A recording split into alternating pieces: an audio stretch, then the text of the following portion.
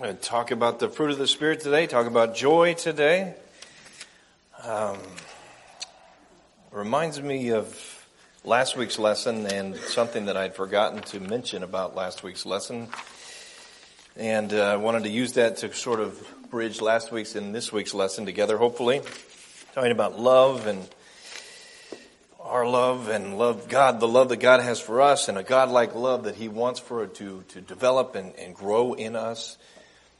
At the end of that lesson, I wanted to talk about the output matching the intake. And I was thinking about that the week before, and again this week. I often think about when you work out, and the output is going to match the intake. The good stuff you put in your body, the good workouts you're going to do, there's going to be an output of good things because of that.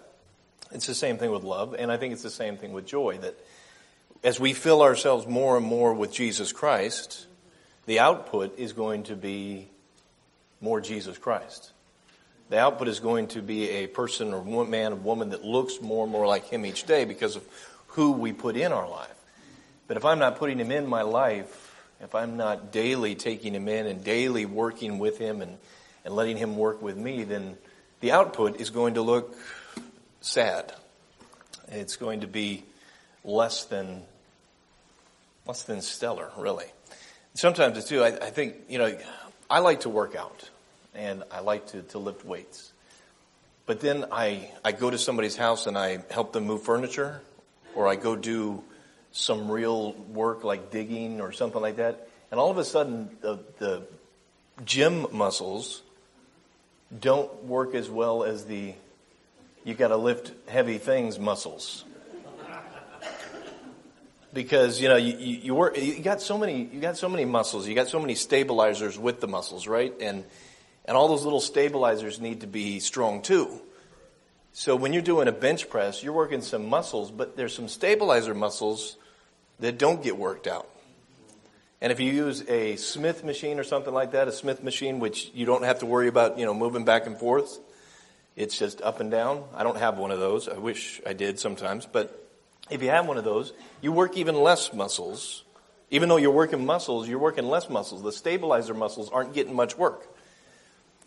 And I kind of liken my spiritual life to that too, because you can work out some muscles, but then the little stabilizer muscles that need to come into effect during the week don't get worked out, and you get out there in the real world and you start butting heads with Satan, you start butting heads with things, and those stabilizer muscles need to really come into effect. You need to start training a little harder. In fact, I've got rings. You guys know what the rings are, right? The Olympic rings thing. I've got those, and I've got them tied up in my rafters in my gym. My garage. I call it a gym. It's a garage. It's a glorified gym. But who likes to do push-ups? Anybody like to do push-ups? Yes. All right. There you go. That's right. And if you don't like to do push-ups, why not? They're awesome. They're a lot of fun. But anyway, try push-ups on the rings. Have you done the push-ups on the rings? You guys that no? Man, that changes your workout entirely. You're doing push-ups, normal push-ups, which are tough enough as it is. But now try just, taking, I got the rings maybe an inch or inch and a half off the ground. So you're grabbing the rings and you're doing push-ups, and all those stabilizer muscles that you never felt before start coming into effect. And I'm shaking, as you're going down, and shaking as you're coming up. It's wonderful. It's amazing.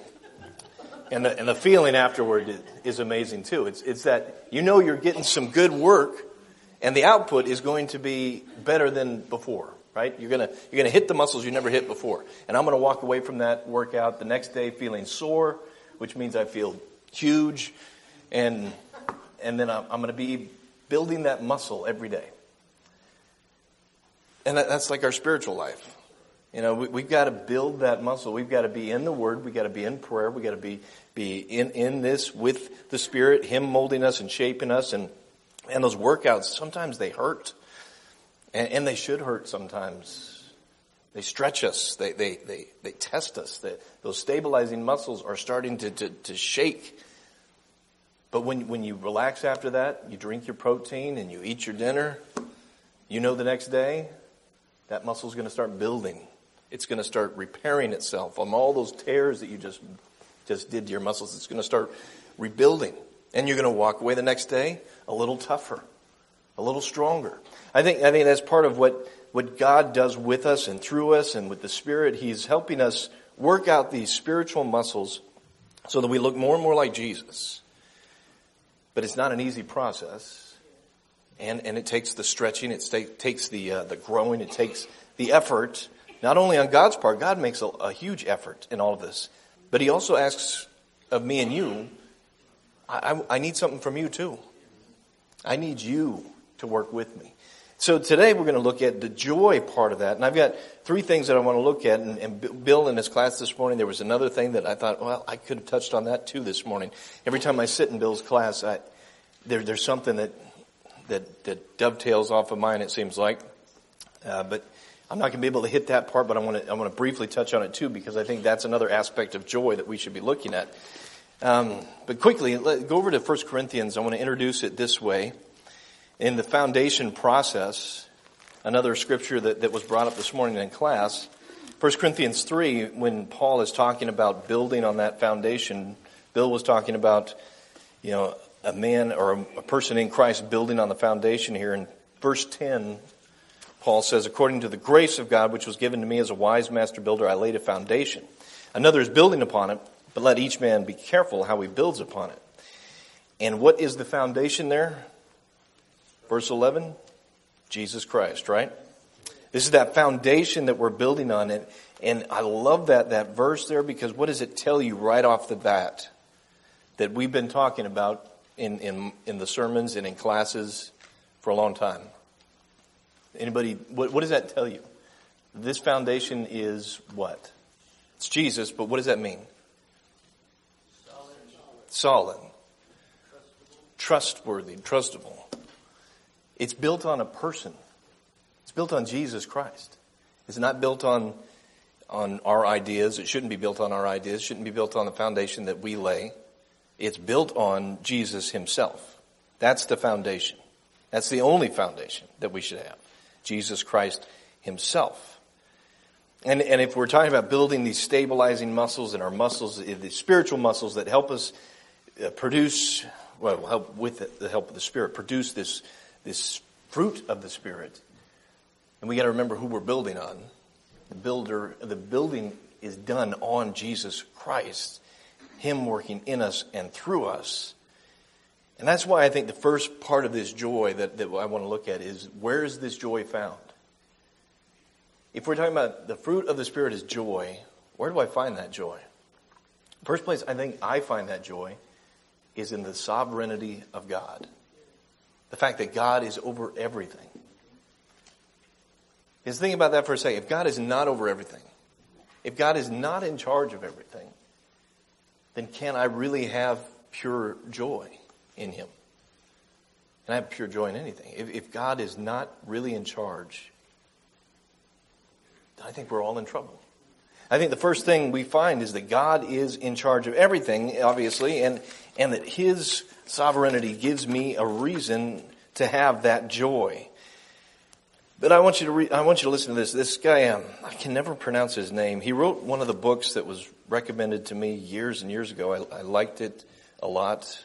It was about people who go to either what you call seminaries or any Bible classes. A lot of times when you go through a whole bunch of Bible classes, you come out with this impression that now you have pretty much every answer, You're the one that's been sitting there studying while everybody else is working, right? So it's a guide for you. I think it's called a guide for young theologians, to help you remember that even though you've been sitting there studying the Bible, you're not the expert. You don't have all the answers. You might walk out of that seminary thinking, oh man, I've got it all. I've got boom, boom, boom. But no sooner do you run into somebody who's wiser, smarter than you. And that's happened to me over and over again. I liked his book so much because it kind of knocks you down a few pegs when you think, oh, I've got all the answers now. I know what God wants. And I'll tell you what you need to know. No. He says this about joy. I like this approach on this, joy. Should we not see the lines of laughter about the eyes are just as much marks of faith as are the lines of care and seriousness? Is it only earnestness that is baptized? Is laughter pagan? We have already allowed too much that is good to be lost to the church and cast many pearls before swine. A church is in a bad way when it banishes laughter from the sanctuary and leaves it to the cabaret, the nightclub, and the Toastmasters. He's talking about laughter. He's talking about not taking things so seriously, because where should we be able to have fun? We should be able to have fun with each other. We should be able to sit here and enjoy each other's company. We have a common faith, number one. And when I tell a joke, you guys should laugh loudly. No, Frank? No? Okay. Yeah, it depends on the joke, right? Yeah. Whether it's good or not. I fail miserably 90% of the time, I think, is my record at this point. 90% of the time in jokes. But anyway, we do have sometimes, and I'm saying that in a general sense, a tendency to take ourselves way too seriously. And when people look at us, they think, where is that joy? Where is the joy? And that's not all the joy we're talking about here. I think that's only an aspect of the joy. Ultimate joy is found in knowing God is in control of everything, and that no matter what happens, God is in control. And that gives me a joy that cannot be taken away by anything else out there in the world. You can't rob my joy. You can't steal my joy. Because my joy is not built on what happens from day to day. It's not built on situations or happenstance. It's built on the premise and the foundation of Jesus Christ himself. And the fact that he took my sins away and I stand redeemed. And that no matter what happens, I'm okay. But at the same time, if I take myself too seriously, why is that? Why would that ever be appealing to anybody out there in the world? Why would it be appealing for us to be these pious religious people who have all the answers but can't laugh with each other, can't smile with each other, can't joke with each other? Even right now, have a joke or two, when it's appropriate, of course. Have a joke, and when it's funny, have a joke, and laugh with each other. My trust comes from God and knowing that he's in charge. Go over to Luke chapter 10. This is part of the foundation, the first, at least, principle for me in this joy, that he's in control always and forever. Luke chapter 10, verse 21.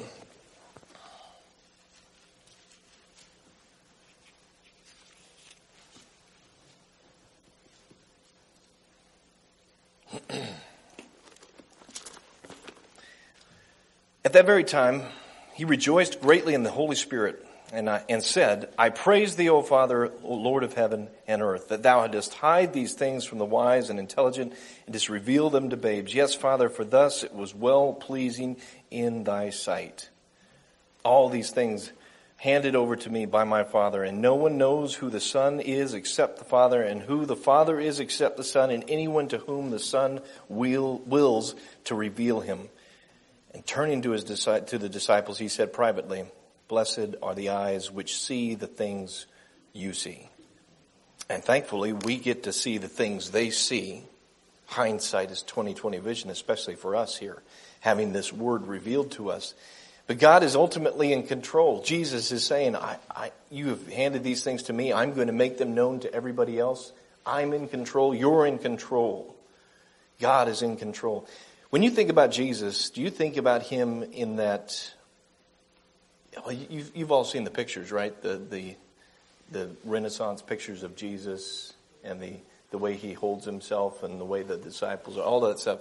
Do you see him as that pious religious guy that's always got I don't know how the fingers go and how the standing, but do you see him like that? How do you see Jesus when you read the gospel accounts? How do you see him? What does he jump out to you as? Anybody? You said in flannel graph? That's what I picture. Okay. Okay. He's got a smile on his face. He's inviting children. And he's stuck on a board, 2-dimensional. Yeah. Okay. Yeah. Okay. Yeah. Flannel. I remember flannel. Anybody else remember flannel graph? Okay. Flannel graph. I remember that. Jesus up there smiling, children. Okay. Did you say something, Frank? I view him as a person who is very thoughtful, Thoughtful, kind, understanding. Yeah, that bleeds through in the scriptures. Thoughtful, kind, and understanding. Bill? I see him as a happy man. Happy man. Yeah. Now, why do you see him as a happy man? Is there something that... It says here that he rejoiced. And look, I think he got happy. Happy. People know it. Yeah. Yeah. Do you ever picture him as you're reading through the Bible thinking there's a big smile on his face? Absolutely. There's laughter coming out of that man. There's maybe joking with the disciples. I can imagine all of that. I can see that happening. Craig? I can see him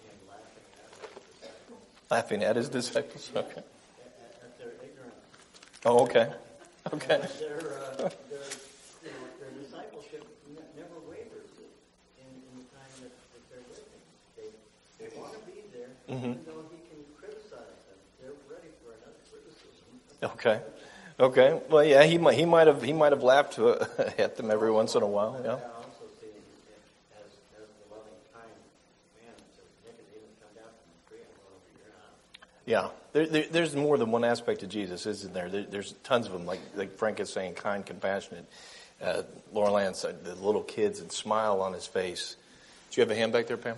Yeah, I was just going to say, I'm not seeing like that, but I also see him as a very firm, strict, Mm-hmm. who knows what he wants and is trying to get that, really understand what he wants. Yeah. Firm, strict, and he's got his, like that verse that says his face is like flint. He's set on his purpose. He knows what his purpose is. Jesus he comes across to me as a well-rounded individual. He's got this vast array of, he knows his purpose and he won't be deterred. But at the same time, I think when a joke happens, I think he could be a guy that laughs right along with you. And maybe even tells a joke or two right along with you.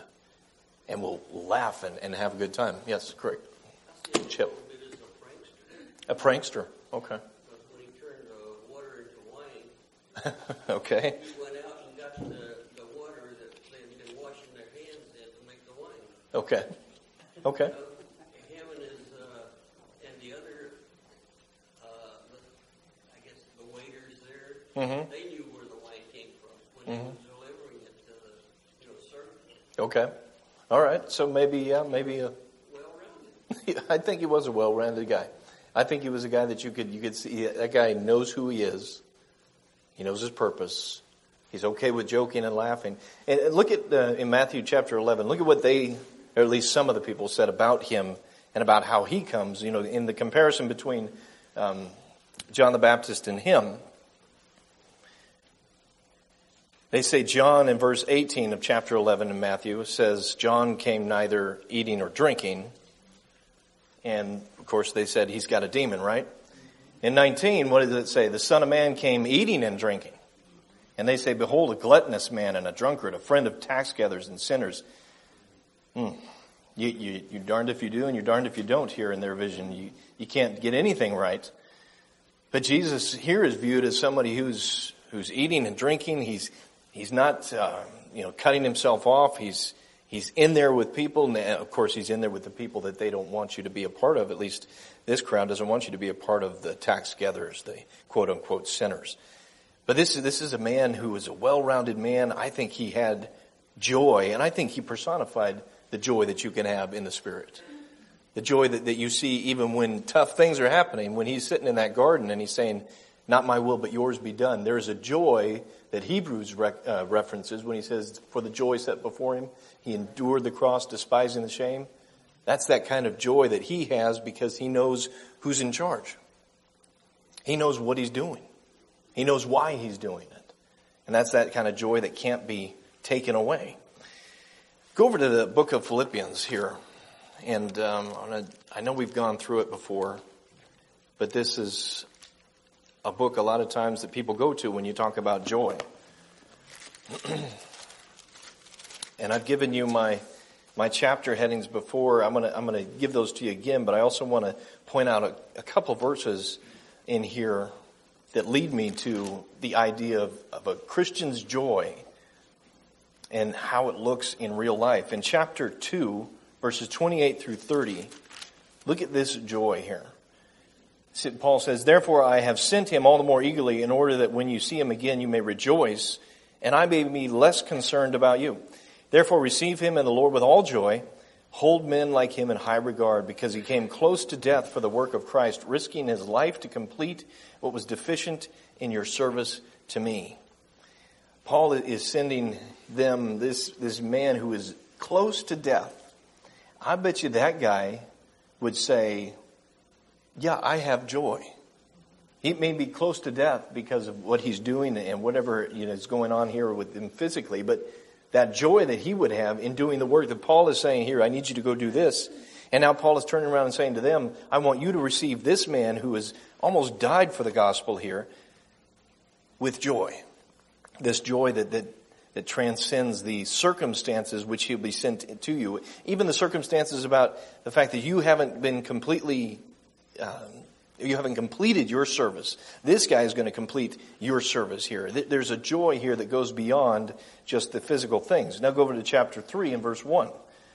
He says, "Finally, my brethren, rejoice in the Lord. To write the same things again is no trouble to me and is a safeguard to you." Man, in the midst of trouble, in the midst of constant problems here, in the midst of these, I think there's some inward struggles here in this church here too. In the midst of all of this, Paul says, rejoice. Rejoice in the Lord. Even though you're going through things, even though you're having some trouble here, rejoice because, why? Because you know who God is. Because you know who Jesus is. Because you know the gospel. You can still rejoice even when there's trouble. Look at chapter 4. Verses 1 and 2. Here's where I think part of this is, there's some problems inside here. "Therefore, my beloved brethren, whom I long to see, my joy and crown, so stand firm in the Lord, my beloved. I urge Euodia and Syntyche to live in harmony with the Lord." Live in harmony. And that's where you get later on down there in verse 4. "Rejoice in the Lord always. Again, I will say rejoice." Even when there's problems in the church, even when you have problems between sister and sister, or brother and brother, or brother and sister, there's joy to be had. We can still have joy. We can disagree and still be joyful. We don't have to agree on everything, and we can have some problems here and still live in harmony with each other. Because we're really, underneath it all, true yoke fellow together in the gospel and in the cause of Christ. No matter what else happens, we have a bigger cause together. Now, chapter 3 again, verse 14 and 20. I want you to look at this here as Paul describes his part of his journey. In chapter 3, all of the things that he says, all of that stuff, nothing. I want to know Jesus. I want to know Christ. Verse 14, "I press on toward the goal for the prize of the upward call of God in Christ Jesus." Verse 20, "For our citizenship is in heaven, for which we eagerly wait for a Savior, the Lord Jesus Christ." Paul says, I'm pressing onward. All this stuff in my past, murder in my past, throwing people in jail in my past, all of that. For the joy set before me, I'm going to move on because there's a bigger joy, and I know whom I have believed in. I know where my citizenship is. I know what I'm waiting for. I know who has me. That's this idea of Paul and saying, I know where my joy comes from. It comes from the fact that God is sovereign. He's over all. He's in all. He's through all. That's it. Second thing I think, after joy being based on the sovereignty of God, is joy is not something that precludes suffering. And again, I go back to that same weight training, or in my life. There is suffering in pushing up weights. I love the suffering, to be honest. I like that feeling. I love that on that last set and that last rep where you fail and the weight comes down and those bars catch it. That's where I think, that's awesome. I just failed. But that's because I pushed my muscles to that limit and I can't go anymore. There's that little bit of suffering in my body. My body is screaming at me, stop it, you idiot. And my mind is saying, no, push it just a little bit more, because that's when you get the best rep. Push it just a little bit more. And I get that suffering there that increases my joy, really. And I think the Christian life is the same thing. Joy does not eliminate suffering. In fact, I think it's a necessary part of joy. There's some necessary suffering that we have to go through as Christians, and should be going through as Christians. I want to read you a story of this girl. You probably know her. A movie was made about her, I believe. Maybe it was a long time ago now. I can't remember how long ago that was, and I don't think I saw it. But this girl, Bethany Hamilton, the teen surfer that lost her arm or leg, was it leg? She lost something. Arm. Yeah, that's right, arm. I don't think I have seen the movie because I can't remember what she lost. So I like the story of her attitude after that, because you could easily give up. You have a bad attitude the rest of your life. The absence of suffering does not produce pure joy or true joy. And the presence of pain does not eliminate true joy. For example, the women who have given birth understand that suffering and joy are not mutually exclusive. Bethany Hamilton, once ranked as the best amateur teen surfer in Hawaii, lost an arm to a tiger shark, 2003. Both her compassion and competitiveness, however, have reached a new level. Soon after the shark attack, she began to raise money to restore a man's eyesight. While visiting New York City, she gave her ski coat to a homeless girl. When asked about the gift, she said that she had more than she needed in life. Referring to her competitiveness, the story in the USA Today states, as always, Hamilton remains undaunted. She has told her father that if having only one arm proved detrimental to reaching the top in competitive searching, then she'd see about playing soccer. I thought that was cool. If I can't do it here, I'll go do it here. Her preacher, Steve Thompson, said she's looking forward to the future. She's asking herself, how can I show the world I still have a life, that I enjoy my life, and that my life is filled with joy? She has an underlying trust that God is taking care of her. I like that story, that there is some suffering in her life. She could easily, like you said, just give up. I can't do it anymore. But apparently an underlying trust that God has her, and that it's okay if she loses an arm. She can still do what she wants to do. And with God's help, she can get it done. Suffering. Go over to the book of James, chapter 1. You guys know the verse, right? James, chapter 1. Talking about suffering. This is another verse I go to a lot when you talk about suffering. Because he says, after he introduces himself and says hi to all the 12 tribes dispersed abroad there, he says, consider it all joy, verse 2, my brethren, when you encounter various trials, knowing that the testing of your faith produces endurance. And let endurance have its perfect result, that you may be perfect and complete, lacking in nothing. And there's a purpose in this.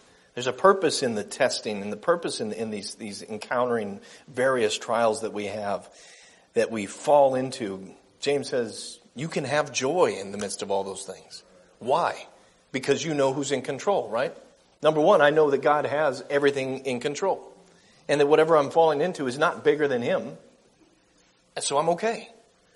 And number two, the suffering that I'm going through will now produce in me something even greater. It will now make me even better in God. Go over to 1 Peter chapter 4. Verses 12 through 13, as he's admonishing the brothers and sisters and getting them ready for what they might be encountering in their everyday life.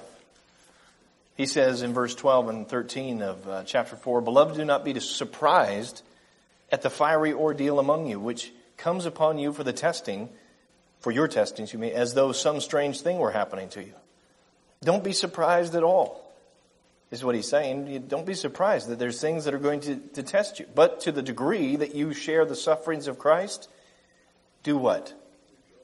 Rejoice. Keep on rejoicing. So that also at the revelation of His glory, you may rejoice with exultation. If you are reviled for the name of Christ, what? Blessed are you. Because, why? The Spirit of glory and of God rests on you. There again, I think Peter goes back to the very essence of the joy is if you're being reviled because of Christ, you know that God has you and the Spirit of God and Christ is in you, so you don't have to worry about anything else. In fact, you can take pride in the fact that you've been persecuted for that. You can take pride in the fact that you've suffered anywhere close to what Christ has suffered. Hebrews reminds us again in that same chapter where he says, chapter 12, where he says, for the joy set before him, he says later on, not many of you have actually suffered to the point of shedding blood. I haven't suffered to the point of shedding blood for my faith. Anybody here suffered to the point of shedding blood for your faith? I haven't done that yet. Who knows what the future might hold, but I haven't done that yet. But we need to be ready to share in the sufferings of Christ, even if it comes to the point of shedding blood for our faith. Just like he shed blood for our faith, actually. Matthew chapter 5. Look at Matthew chapter 5. Again, the same thought about sharing in the sufferings of Christ and being worthy and actually not being surprised when it happens. Peter says, don't be surprised. James says, this is going to happen. And when it does, let it happen and let God work with you and through you and look for that perfect result. Jesus says in Matthew chapter 5, verse 11, I want to pick up in verse 11. Blessed are you when men cast insults at you and persecute you and say all kinds of evil against you falsely. But why? For my name's sake, right. On account of me. Not just because they don't like the cut of your jib. Whatever that means. I always heard my parents say that. But not because you just rub them the wrong way, but because of something in Christ that's in you, people recognize that and they cast insults at you. They persecute you. And then look at verse 12. The result of that is what? Rejoice. And do what? Be glad. Be glad about that. For your reward in heaven is great. For so they persecuted the prophets who were before you. Jesus here goes back to the prophets and says, they got that same treatment. Jesus gets that same treatment. Peter points back to Jesus and says he got it. So now you can expect a similar treatment. But the joy that you have as a Christian, as a follower of Christ, doesn't get touched even by the suffering that you would go through. Because it's built on the foundation that God is in control. Jesus is in control. Jesus is in you. His Spirit is in you. You don't have to worry about the suffering. So it's not eliminated by suffering. And the third point I had, I'm going to put it aside really quick because it again, like I said, when Bill was doing the class this morning, I was thinking, that could have been one of my points too this morning.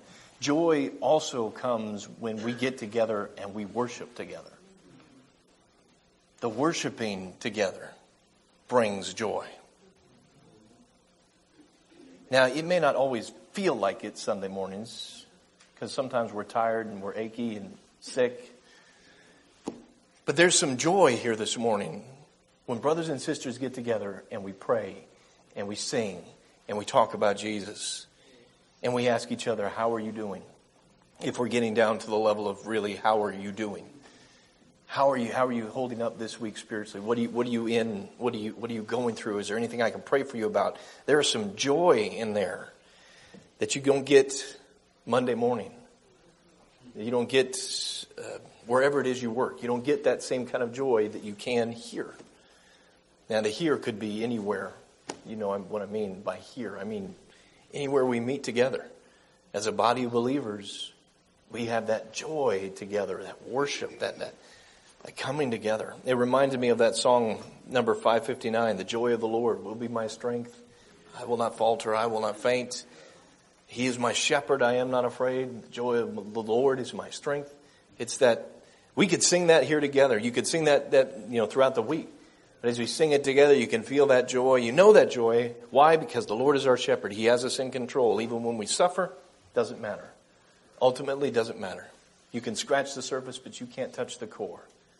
Because the core is Christ. My third point is true joy is serving the Lord and serving others. This one comes from a paper that my mother-in-law gave me last week that kind of brought that to mind. But also there's a couple verses, surprisingly enough, in the Bible that I thought, oh, that lends to that thought too. Go over to 2 Corinthians chapter 8. Talking about having joy as a body of believers in our serving the Lord, period, and then serving each other. And even going beyond that and serving others out there in the world. 2 Corinthians chapter 8, 1 and 2. Paul telling the brethren there, we wish to make known to you the grace of God which has been given in the churches of Macedonia, that in a great ordeal of affliction their abundance of joy and their deep poverty overflowed in the wealth of their liberality. He's saying, maybe they aren't the right people to be giving, but what are they doing? They're giving.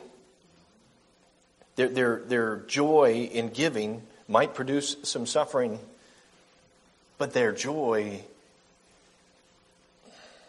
comes from the fact that they are working with their Lord. They're helping their brothers and sisters, and they're willing to do what God is asking them to do. This wealth of giving here, this wealth of their liberality, even though there's some deep poverty there, they're willing to give. I've seen that here too. In fact, I've seen that in most places where a need comes before the body and the body rises to meet that need. Because there's a joy in being able to help each other out. Even if it's just they need some money to buy food, there's a joy in that. There's a joy in being able to show your love to your brothers and your sisters. There's also a joy in, I think, simplicity. Go over to the book of Acts, chapter 2. Right as the church is being formed and all of these new things are happening here, chapter 2, the simplicity with which these believers, these new believers are finding joy. Mine describes it gladness and sincerity of heart. But look at what they're doing. Verse 46, day by day continuing with one mind in the temple, breaking bread from house to house. They're taking their meals together with gladness and sincerity of heart, praising God, having favor with all the people, and the Lord was adding to their number day by day those who were being saved. Some joy in just simplicity, some joy in just meeting together and sharing together and the fellowship together. That goes right back to the worshiping together too. I'm sure they were having joy there as well. The worship, the meals, just getting together and being glad and having that heart of fellowship together. Go over to chapter 8 of that same book. Chapter 8, verse 39. And look at the joy here. There's a joy in a very brand new life. Philip and the eunuch, right? Goes down under the water. The Spirit of the Lord snatches Philip away, and the eunuch sees him no more. Well, what does the eunuch do? He goes on his way rejoicing. Exactly. There's this new life that he has, a new brother that he's just had snatched away from him, but new brothers that he's going to encounter, new body of believers that he's in, this new life that he's been welcomed into. There's a joy in that new life. Again, over in chapter 16, another aspect of that same joy with the jailer and his family. This brand new family and this new family getting together. Let's start. You probably know the story. Paul and Silas are in jail there. Earthquake. Jailer thinks they've left. He's all distraught because he's going to be held accountable. And Paul in verse 28 says, don't harm yourself. Don't kill yourself. We're all here. Calls for the lights. And he says in verse 30, he's got some information about Paul and Silas. He's got some information about what they're there for probably, and understands something, because he asked them a very simple question. What must I do to be saved? Seeing the faith of these men and understanding maybe something about why they're there and what brought them there and who brought them there. He asked that question, verse 31, believe in the Lord Jesus, you shall be saved, you and your household. They speak the word of the Lord together with him in his house. Take him that very night, that very hour. Verse 33, washed his wounds immediately. What? He's baptized all of his household there. Bring them into his house, set food before them, rejoiced greatly, having believed in God, he and his whole household. And more joy there in this brand new life, sharing a meal together, because now he understands something deeper, something better, has a brand new family, understands God more, or at all. Now go back over to chapter 5 of Acts.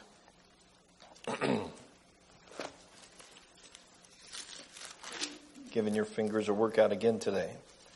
Chapter 5, verses 40 through 42.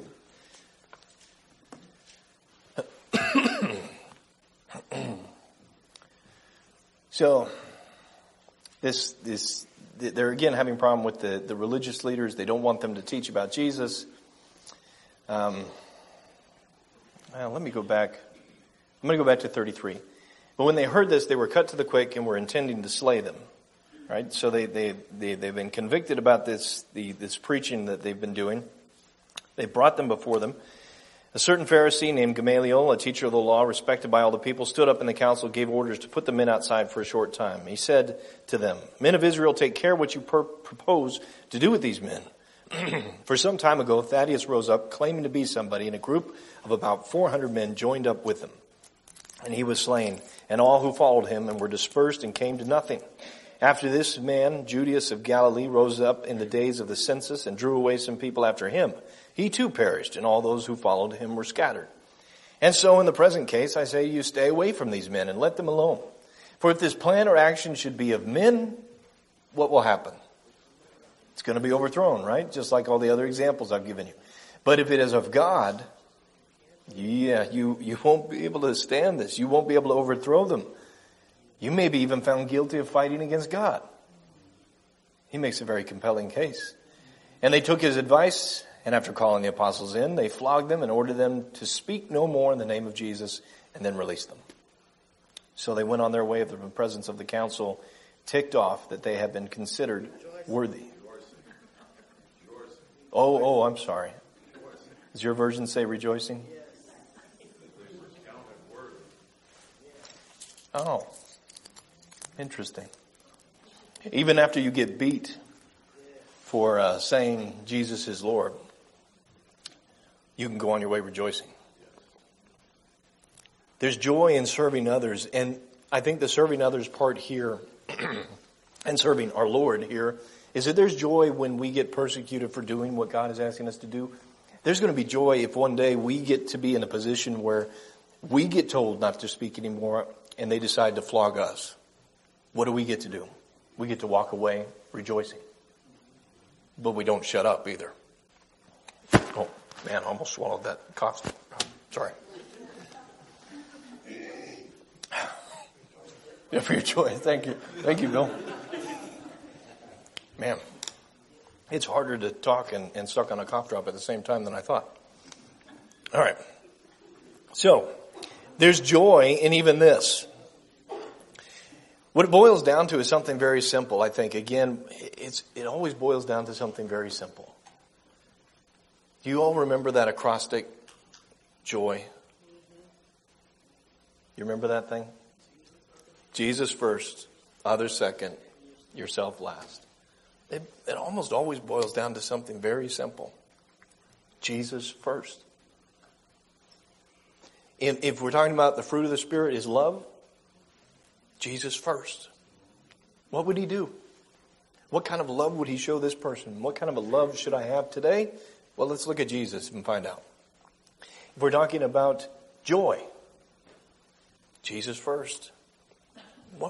What would Jesus want from me today? What would Jesus want? How would he want me to respond to this today? Would he want me to respond to this person because they said, "Oh, you're a Christian? I don't want to hear that crud." Would he want me to say, "Well, you're an idiot and you're going to hell, so na-na-na-na-na"? No. He'd want me to love them just the same. He'd want me to say, "Okay, and bide my time, maybe look for another opportunity. Do something that still shows the love of God to them, but also having that joy that, okay, you know what? That's fine.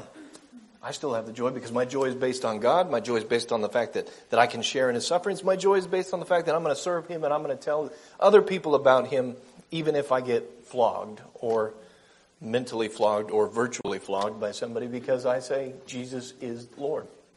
That's fine by me. Simple things. That's that Matthew chapter 22 that we had last week. And I want to end with at least partially this week. Matthew 22. simple things. 22:36 through 38. Excuse me. Teacher, which is the great commandment of the law? And he said to him what?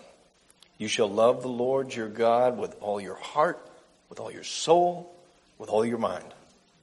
That's the great and foremost commandment. So simple. In fact, Art was talking Wednesday night class about simplicity, right? It's simple. This is simple. If I love the Lord my God with all my heart, my soul, my strength, then I'm going to have that joy. I'm going to have that love. It's when I start putting myself before Jesus. It's when I start putting others before Jesus. It goes Jesus, others, self in that acrostic there. And that goes right back to the greatest commandment. It's simple. Love the Lord your God with all your heart, your soul, your strength. Second is just like it. Love your neighbor as yourself. If I love God the way I should, then my neighbor is going to come into that second spot there. And I'm going to have that joy that comes from knowing God is in control. That even if I suffer, it's okay. I'm going to have that joy of worshiping in fellowship with my brothers and sisters. And I'm going to have that joy in serving others and looking for the opportunity to serve others. Looking for the opportunity to serve my brothers and others and my Lord all at the same time. It goes right back to, again, the book of Philippians for me and the chapter headings that I have in mind. My first chapter heading is Christ my life. Second chapter heading, number 2, is Christ my mind. Third is Christ my goal. And the fourth is Christ my strength. If I have him in my life, my mind, if he's my goal and he's my strength, I'm going to have that joy that he offers through his Spirit. I'm going to have that love that he offers through his Spirit. I want to read you really quickly here part of what spurred the others and serving in my mind here from the paper that my mother-in-law gave me. It's from another place called Orchard, another congregation called Orchard. King's Orchard, I think this is. Am I right? Is that King's Orchard over there in Wenatchee? Yeah, King's Orchard. The whole article is getting out of the building and into our community. And part of it says, every time we partner, well, actually, let me go back up one. How can we be light in the darkness when we only hang out with other candles? But that's what happens when churches only work with other churches or Christian ministries. Here this person is advocating not just working with other Christian ministries or other churches, but even going out and partnering with people who are outside of that. He says, every time we partner with secular community groups to do things we all care about, helping neighbors and cleaning up local park, for instance, our influence grows. And there are greater opportunities for Jesus to touch more lives. What if we choose to work with a shelter for abused women and children?